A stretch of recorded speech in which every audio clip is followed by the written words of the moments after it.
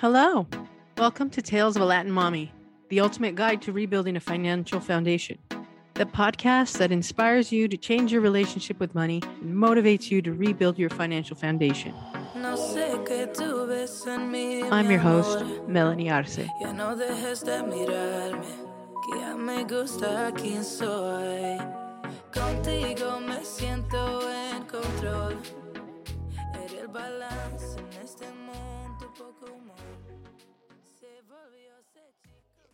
Last time on Tales of a Latin Mommy, Scott Conway has been a lawyer for 30 years, is the author of more than 50 books, including the Ohana Way 2.0, 30th anniversary edition. The Ohana Way is a way of being. Ohana is a Hawaiian term that means family. If anyone's ever seen the Lilo and Stitch movie, it's where they say Ohana means family, and family means no one gets left behind or forgotten. I also teach it as an acronym for OHANA. And then I have hand gestures, which of course you can't see on a podcast, but you'll hear it also in the tone of voice to help remember it. It's Ohana. And you would say that with your hand on your heart and with a loving attitude, a family attitude. And then I stir the hands like I'm stirring nice, comfortable, warm water is oasis. And then like bringing a bunch of things together, harmony. Because assertiveness is strong, that's assertiveness. And then nobility has some flash and flare of nobility. And then for aloha, kind of you would expect a Hawaiian performer to do it on stage if you're visiting Hawaii, is aloha. And oasis, harmony, assertiveness, nobility, and aloha embodies the idea of Ohana. So Ohana is family. Oasis is to be a refreshing refuge. Harmony is infinite diversity and infinite combinations aimed at greatness. Assertiveness is moving forward on purpose with respect for others.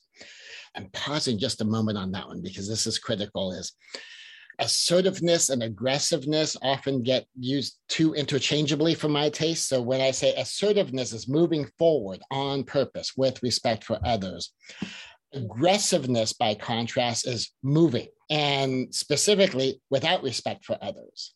And most people who have made a change, angry and aggressive, have noticed that sometimes the change is for the better, sometimes the change is for the worse. Sometimes the part of the change was for the better came with a cost that they really didn't mean to have because of the lack of respect for others.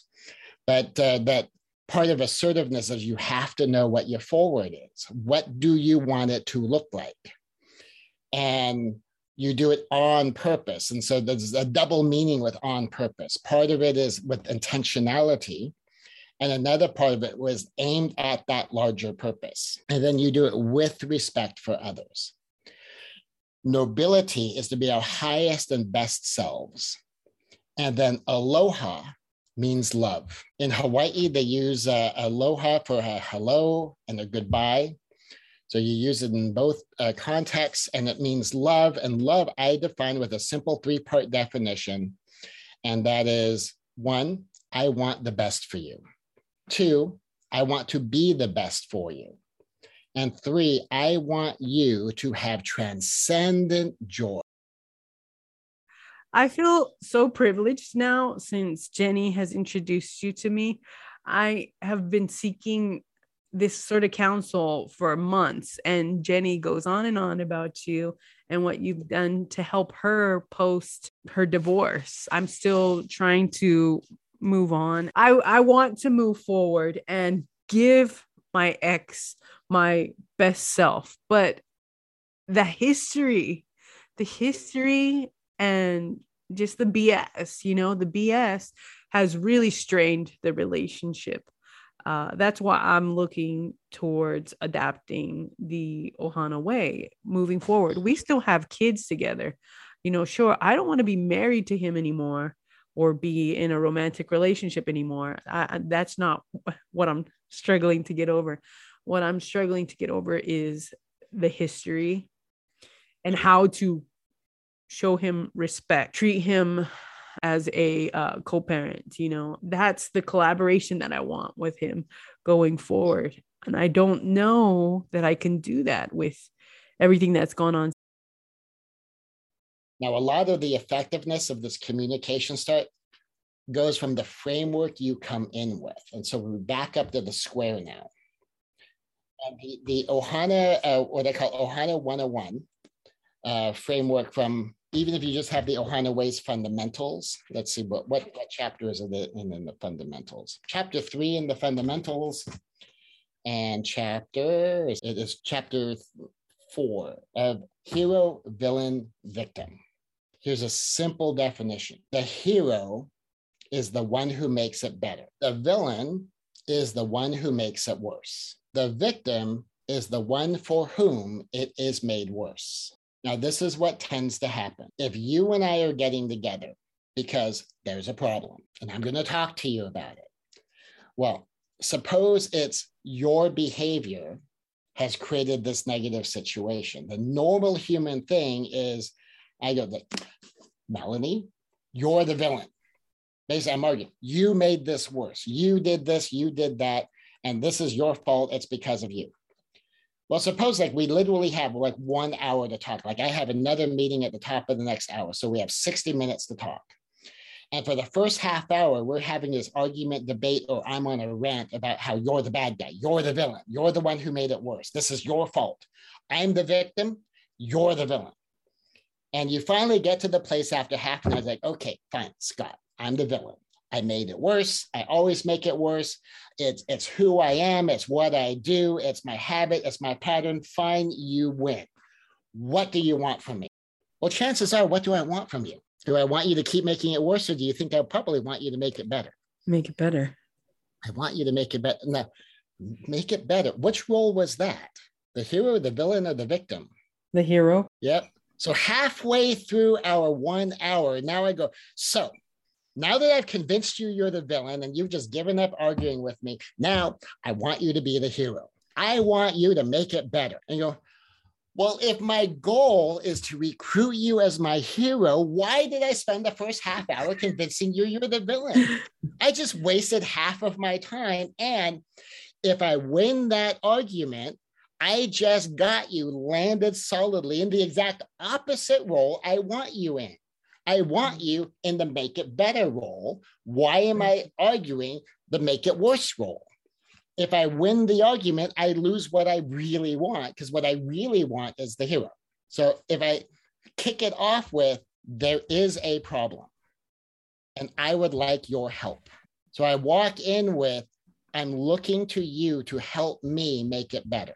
Now people go, well, wait, but if there's a victim, if there is one for whom it is made worse, whether the one for whom it is made worse is me, or when you're co-parenting, if you're concerned the one for whom it is made worse is your child or your children, well, do you want to go to the other parent and say, you're messing up our kids. You're the villain, until they finally say, fine, I'm the villain.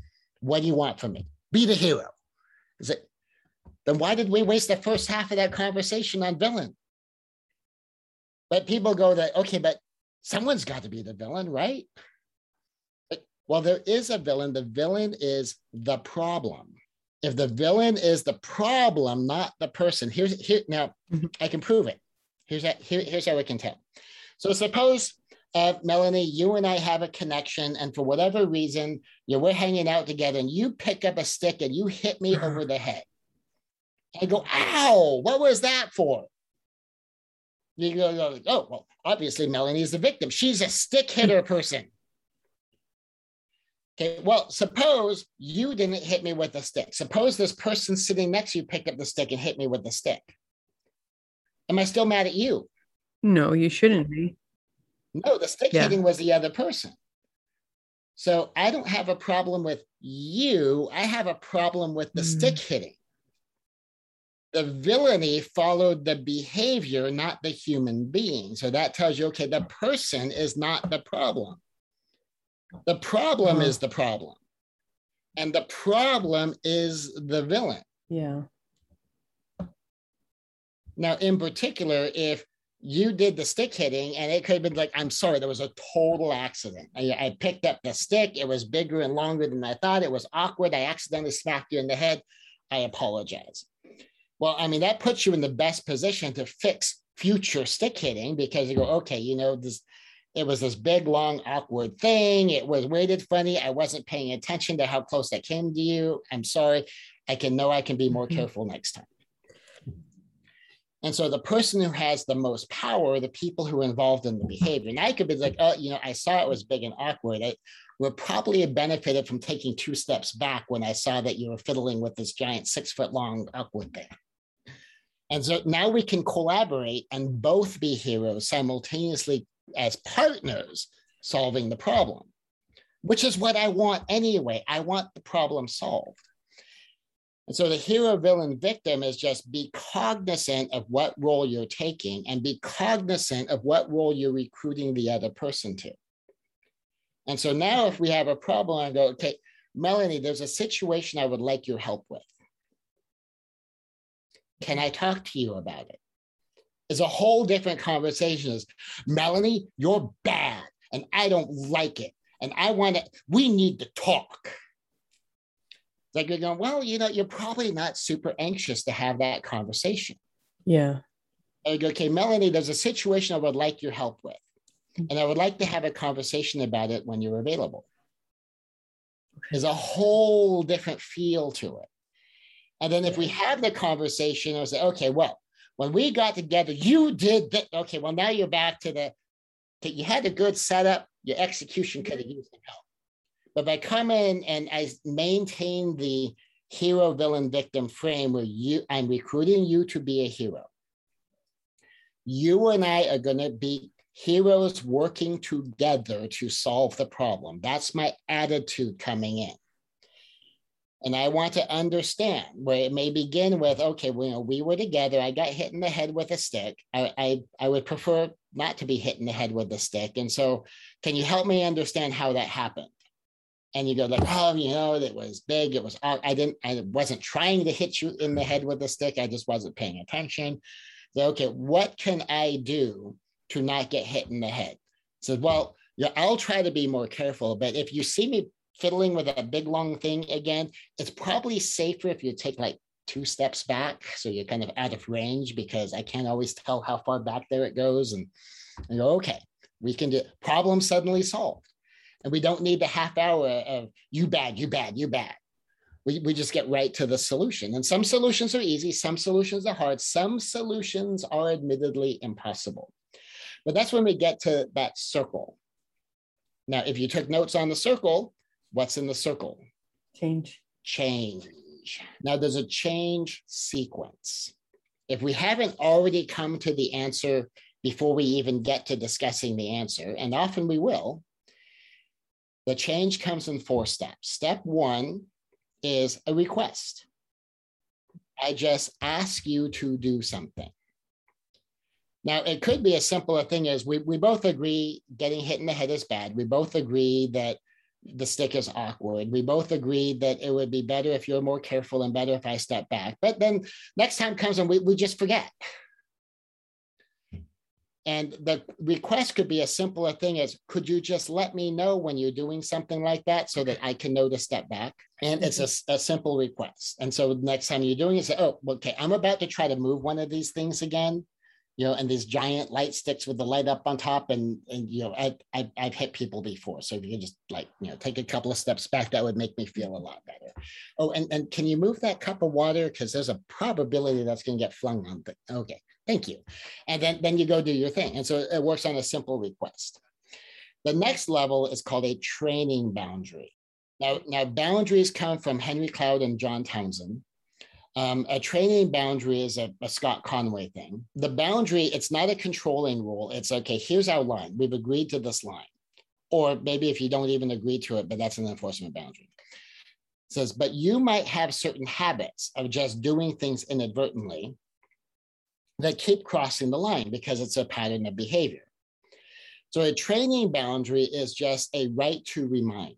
Now, in a co-parenting situation, it might be as simple a thing as there might be a habitual habit, and that, you know, and we'll take it the other way. We'll say you as the mom have agreed to do a certain thing differently, but you also have a longstanding pattern of doing things a certain way. And that you've agreed, okay, to this new thing, and you agreed to the training boundary of, if you see me or you're unsure if I'm going to do it according to our agreement, you have a right to ask or to remind, and that's totally okay. And the training boundary is usually by agreement, because sometimes people resent agreements because it shows a lack of trust. But an agreed to training boundary shows compliance with an agreement that we agreed to this. And some of you can just ask us, because I know we have a long-standing pattern and we have habits that have worked it for us in the past. In order to make this change, is it okay if I just ask you about it or I remind you of it? Can I ask a quick question here? Absolutely. You are the host. You can ask any question you want, anytime you want. Well, just for clarity, so when we're asking for training boundaries, you said we're reminding the person, right? What exactly? Because I know, like, I might, because of my past behavior, I might be tempted to maybe gaslight a little bit. I'd probably say, like, well, if you remember, you haven't always been so organized and you tend to procrastinate. So XYZ, I shouldn't do that, right? That's not the kind of reminder you're referring to, right? Yeah, well, and here is like a concrete example of something simple that doesn't have any emotional charge to it. So suppose we mentioned a book, and we'll say I grabbed a book that was near me and said, "Love is just damn good business," and you say, like, "Oh, I would love to see that book. Can I have it when, or have it when you're done so I can read it, and I'll give it right back?" And I go, "Oh yeah, sure, absolutely." Okay, well, now we have an agreement. But the next thing is, okay, after I finish it, I have to remember to bring it to you. Now, suppose I see you and say, "Oh, by chance, have you finished that book?" Like, "Oh, I did. I just forgot to bring it." Well, an example of a training boundary would be, okay, we have an agreement, and the training boundary would be, okay, well, so that we can help make sure that the book gets to me, is it okay if I text you a reminder to put the book in your car? And I might go, oh yeah, sure. Because now on my side is one less thing I have to remember. It's like, and then can you text me back when it's in your car, so then both of us can just like let it go and we know it's there. And then later on, you text me the reminder, go, oh, yep, so, well, put the book in the car, book's in the car. Text you back, book's in the car. Now, neither one of us needs to think about it until we see each other. And then I see you and you go, oh, that book. You go, oh, it's in the car. And then I just walk over to my car and I go pick it up.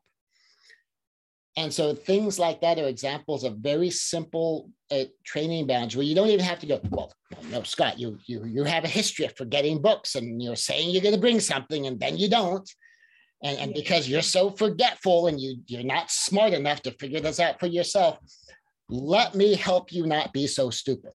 But if we show up with the attitude of, okay, let me make this as easy as possible, because I am asking you to do something and it's not fair for me to like dump more work on you. So let me accept some of the responsibility of sending you a reminder. And then you just let me know that, the part is done. So we both know it's done. And then neither one of us have to think about it until the next time. And so it's about making it easy on the other person. And it's about, I will accept some of the responsibility. I will share responsibility for this. So if I forget to text you the reminder, that's on me. So next time you forget the book because I didn't text you, then we both forgot the book. You didn't forget it, we forgot it. And so it's a way of now we are teammates. Now, by the way, when you practice doing this in like simple little things, like here's a book, and let's practice collaboration on a stupid, silly thing, a tiny thing, there's no emotion connected to it at all. We begin a pattern. Because if you have a history of conflict, you have a history of the bickering at each other, sometimes trying to deal with a bigger issue as the first thing out of the gate, you find daunting. But if you can make it something tiny, and you begin with something tiny, it can be so much easier to begin, because like, okay, I don't have all this anxiety if I'm trying to deal with like the big bad in our co-parenting relationship. I'm just going to try something small. And it could be like if you're training an infant or a toddler, it's like, oh, can you do me a favor and just send over one extra diaper because I'm going to need to go shopping for more diapers after I pick up the baby? And they said, oh yeah, sure, I can do that. I said, can I text you a reminder and you just text me to let me know there's an extra diaper in the diaper bag or that you got an extra diaper in the car for me? And they go, okay, well, I mean, there's not going to be a big emotional charge over something so simple. And it gives like, okay, one down. And it worked. I got an extra diaper. And you can do it even if you really don't need an extra diaper. And it gives practice to the system. Practice of using the hero, villain, victim framework and coming to sometimes an even antagonistic partner with a hero frame. And as we call, you have the framework, you have the mindset. You're going to filter all of this through. This person is there to make it better. They are there to help me solve the problems. Even if the problems sometimes arrive through them, it's the problem that's the villain, not the person. Just like if it's Melanie hit me with the stick or if it's Joe hit me with the stick. Doesn't matter. It's the stick that's the problem. The stick hitting. I just don't want to get hit in the head with a stick anymore. And then you can start to treat your ex-partner, your co-parent partner, as someone who can help you parent. And if something happens you don't agree with, and you just ask it, okay, this happened, and help me understand it so that I see how I can work with you on this. What, you think I should do it different? Well, no, actually. Or maybe, I don't know. I don't understand it. If I understand it better, then we can partner with it more. And sometimes they'll have a point. You may disagree with the point. But that's one of the chapters in the Ohana Way is, I have a point. You may also have a point. And if we understand that each side has a point, and I'm trying to understand your point. And I'm going to try to understand your point as or before I make my point. So that way my point is relevant to your point. And sometimes the things can work in contrast with one another. Like it's very, very typical, stereotypical, like 80-20 split, that women want to protect their children more and men want to let their children face their challenges more. And so it tends to worry mothers sometimes to no end that it looks like fathers are doing stuff for their children that some mothers are convinced they're going to get my kid killed. And that's a normal difference in parenting styles. And so sometimes when you try to understand someone's point, you go, okay, so I see what you're trying to do and I see what your concerns are. And say if I, as the father, I'm doing stuff that to you just seems like, honey, it seems like you're putting the kids at risk. And then if I can help you understand what my agenda is with that, well, I want them more capable. I want to say, okay, can we like temper that with maybe a little more safety? Can you help me understand how letting the boys play on the roof is also taking into account their safety? Now, in my case, I actually had that discussion with my wife when her kids were up on the roof. Oh, while they were up on the roof? While they were up on the roof. She came home and they were on the roof. And and I explained to her, okay, here's what I did. The first 3 times I took them on the roof. I was there with them. Mm-hmm. I taught them this set of skills. Every time we went up there, they tested on the previous set or sets so that I was comfortable that now they know their roof protocols. Mm-hmm. The next 3 times they went up on the roof, they did under my direct supervision. They have to be line of sight. And then the 3 times after that, then they did it without my line of sight supervision, but I'm outside and available. Oh, I see. And once they've demonstrated that progression of 9 times, by the 10th time, I just let them go play on the roof. And I was asking them, like, hey, what are the rules? What are the protocols? Show me the skills. Okay, go. Have a good time. Oh my gosh. So there's an actual sequence. And now she admitted that, it still made her heart race faster, but she goes, all right, that is about as safe as I can imagine allowing them to play on the roof, and that it is important for, the boys. And if we had daughters, we only had boys, so it's just the boys. Yeah. But and for the girls, if they wanted to do it too, to learn how to do it safely, because that's a rather common, innocuous thing that kids would go off and just go do, run around on roofs. Yeah. And I want them to learn and practice a skill set related to those skills. And I have this unique position that my martial arts style is a whole person, whole life martial arts. So I actually have actual techniques for that. Uh-huh.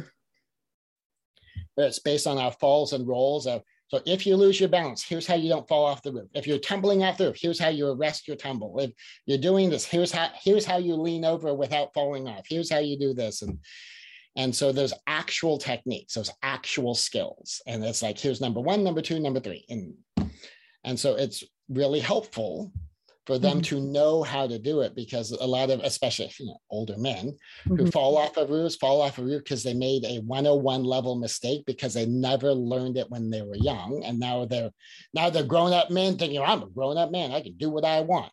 It's like, well, you're allowed to do what you want. It doesn't mean you know how to do what you want. And so, I wanted them to learn skills. And in particular for me is learn how to think about it. Because the learning how to think about it will then help them evaluate and figure out what to do with other things too. I see. Well, I had another question. If we can circle back real quick, we were talking about the change sequence when I interrupted you. You said that there was 4 points to the change sequence. I don't remember if you touched on those. Yeah, we did. Number 1 was a request, and then number 2 was a training boundary. We kind of stuck around in those 2 areas because ideally that's what you want to do. Yeah. Number 3 is an enforcement boundary. Now, this is different than a rule, because a rule is I will punish you if you don't do this right. It's trying to be controlling. A boundary is, okay, here's the line. And if you do not honor the line, I will take away your ability to not honor that line. Oh, okay. And so sometimes that's appropriate. And then number 4 is to change the relationship. Okay. And so number 1 is a request, and that's the lightest touch. Number 2 is a training boundary, and that's a collaborative system. And so that's now we will work together so that this line gets honored. Number 3 is an enforcement boundary, when someone willfully keeps crossing a line and you have a way to remove their ability to cross the line. Okay. Because sometimes you don't have a way. And so if you don't have a way, then you look at stage 4 is, in what way can we change the relationship so that we can have good stuff happening? Now, in changing the relationship, there's different levels of it, because especially when you're co-parenting, you want to make the smallest change that will still work. Yeah. And so the smallest change that will still doesn't mean you end the relationship entirely. I mean, you may need to if there's serious abuse involved, then that's okay. I need to take the necessary steps, which would include legal steps, to terminate this completely. But, much less than that is like, okay, maybe we just need to adjust like a schedule. Maybe we need to adjust like how we go about a transfer. Maybe we need to adjust, and instead of meeting halfway, because sometimes I've had parents where one was in San Diego, one was in Tucson, they would meet in Yuma. And their transitions always went very smoothly. But if one of them had a habit of not showing up in Yuma on time, so, I'm almost there. And by almost there, they mean I'm 4 hours away. Well, that's not as helpful, because now they're constantly making you wait. And then if you show up to drop off the kids and go, oh, was that today? Okay, I'm leaving now. And, and then a training boundary doesn't work, and you can't really do much of an enforcement boundary. Saying, well, I'm just not going to bring the kids if I don't know you're going to be there, because you have a court order that says you have to do that, and it's for the kids. Yeah. But then you change the relationship to figure, okay, how can we create a new relationship where this is no longer what's happening? Yeah, I feel that. The problem is that things get so sticky. I love this hero, villain, victim framework that you have here, because I know I go in there with the best of intentions. I really do. But I end up always feeling like the villain at the end. And now I have Now I have this tool that you've taught me here. By the way, incidental, when someone's trying to make you the villain, if you externalize that, okay, well, people aren't villains. Problems are villains. So what is the exact problem you're actually talking about that is making it worse? Oh, you're asking me personally? Well, you don't even need to answer that like on a specific question, but that's the attitude you go, okay, he's trying to make me feel like the villain. I happen to know I am not the villain. I am the hero because my role here is to make it better. So if there's a villain, the villain has to be a problem. Now, if there's no concrete problem, then that means he's just gaslighting. If he has a point, well, then within his point means there's a concrete problem. And the definition of a problem is something with a solution. Right. If there is no solution, there is no problem. It's a fact of life. I guess the only thing that I would honestly scares me and hinders me from applying this is I'm so used to him shutting down and not letting me in, not just from the marriage, but even currently when we get together to collaborate. All of our conversations are via text and I want to talk. So he'll avoid the conversation and he'll say, oh, well, we don't have anything to discuss. Just text it. Which is okay. Because then, all right. So he feels safest texting. Mm-hmm. So now I can craft the whole same approach via text. Mm-hmm. Now, and part of it too is say with, we'll take you and I. And for whatever reason, you're just not comfortable being alone with me. Now, it could be that you don't feel safe because you're like the woman who had me background checked before our first date, and or it could be that you're just concerned with anything in the interaction. And you're like, I would feel a lot safer not meeting in person. I'm like, well, I really prefer to deal with this in person. Well, if we meet in person, there's always going to be this apprehension because whatever reason you had for not meeting in person is in play for you, even if it's not in play for me. Mm-hmm. And if you feel much safer like communicating by Zoom or by phone call or in writing, because it could be one of those things where if I say something to you and it prompts an emotional reaction to you and we are communicating live in real time, you will tend to react based on that emotion. Yeah. But if it's in writing and you go like, okay, I'm going to put that down right now and calm down and let me look at it in like 10 minutes. And in 10 minutes, you look at it, go like, oh, okay, I see what he's going for. It's like the first time I had a conversation with it. This one will resonate with you, where I was talking to a businesswoman who excused herself because her daughter was calling. There'd been some ongoing medical stuff and she wanted to take the call. Mm-hmm. And she came back and she was so apologetic. And I asked her, can I make a request, please? And she said this adrenaline bomb goes off inside, like, oh my God, I'm about to get reamed out for being so unprofessional. And how could you? And we're doing business and you're supposed to be a businesswoman. And what are you doing with this mom thing? And what I asked of her is, instead of apologizing for being a good mom, could you thank me for understanding that you had an important mom thing to do? I would appreciate your gratitude as opposed to your apology. Your apology makes it sound like you're doing a bad thing. And I don't think you're doing a bad thing. And she's like, oh, really? Wow. Yeah, I can do that. But, that first emotional reaction to I have a request and there's all of the emotion. Well, if she had reacted in that fear-based emotion, like I'm about to get reamed by this professional guy who's a lawyer. So, he's a professional reaming person. I'm about to get cross-examined or something.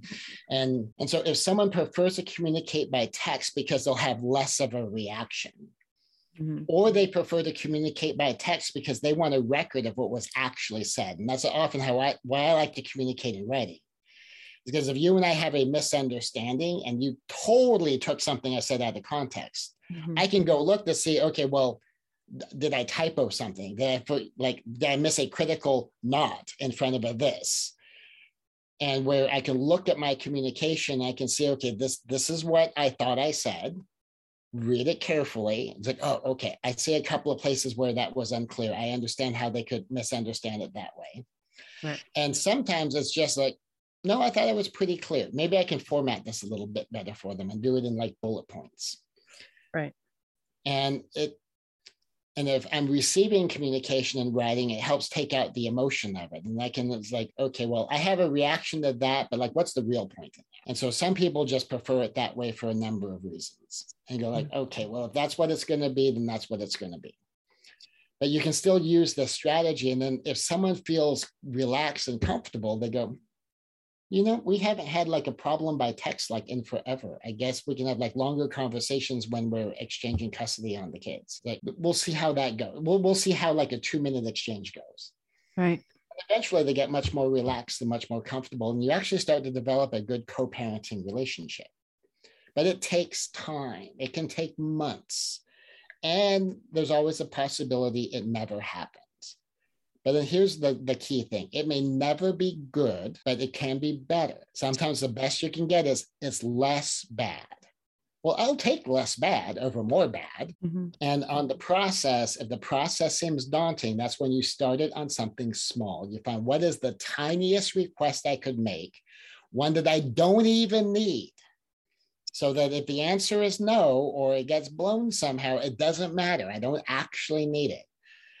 But I can make a small request using this process just to give it a try and see if it can make it better. Because one of the things with any system, and the Ohana way is no different, it's 80-20 rule. It'll work 80% of the time.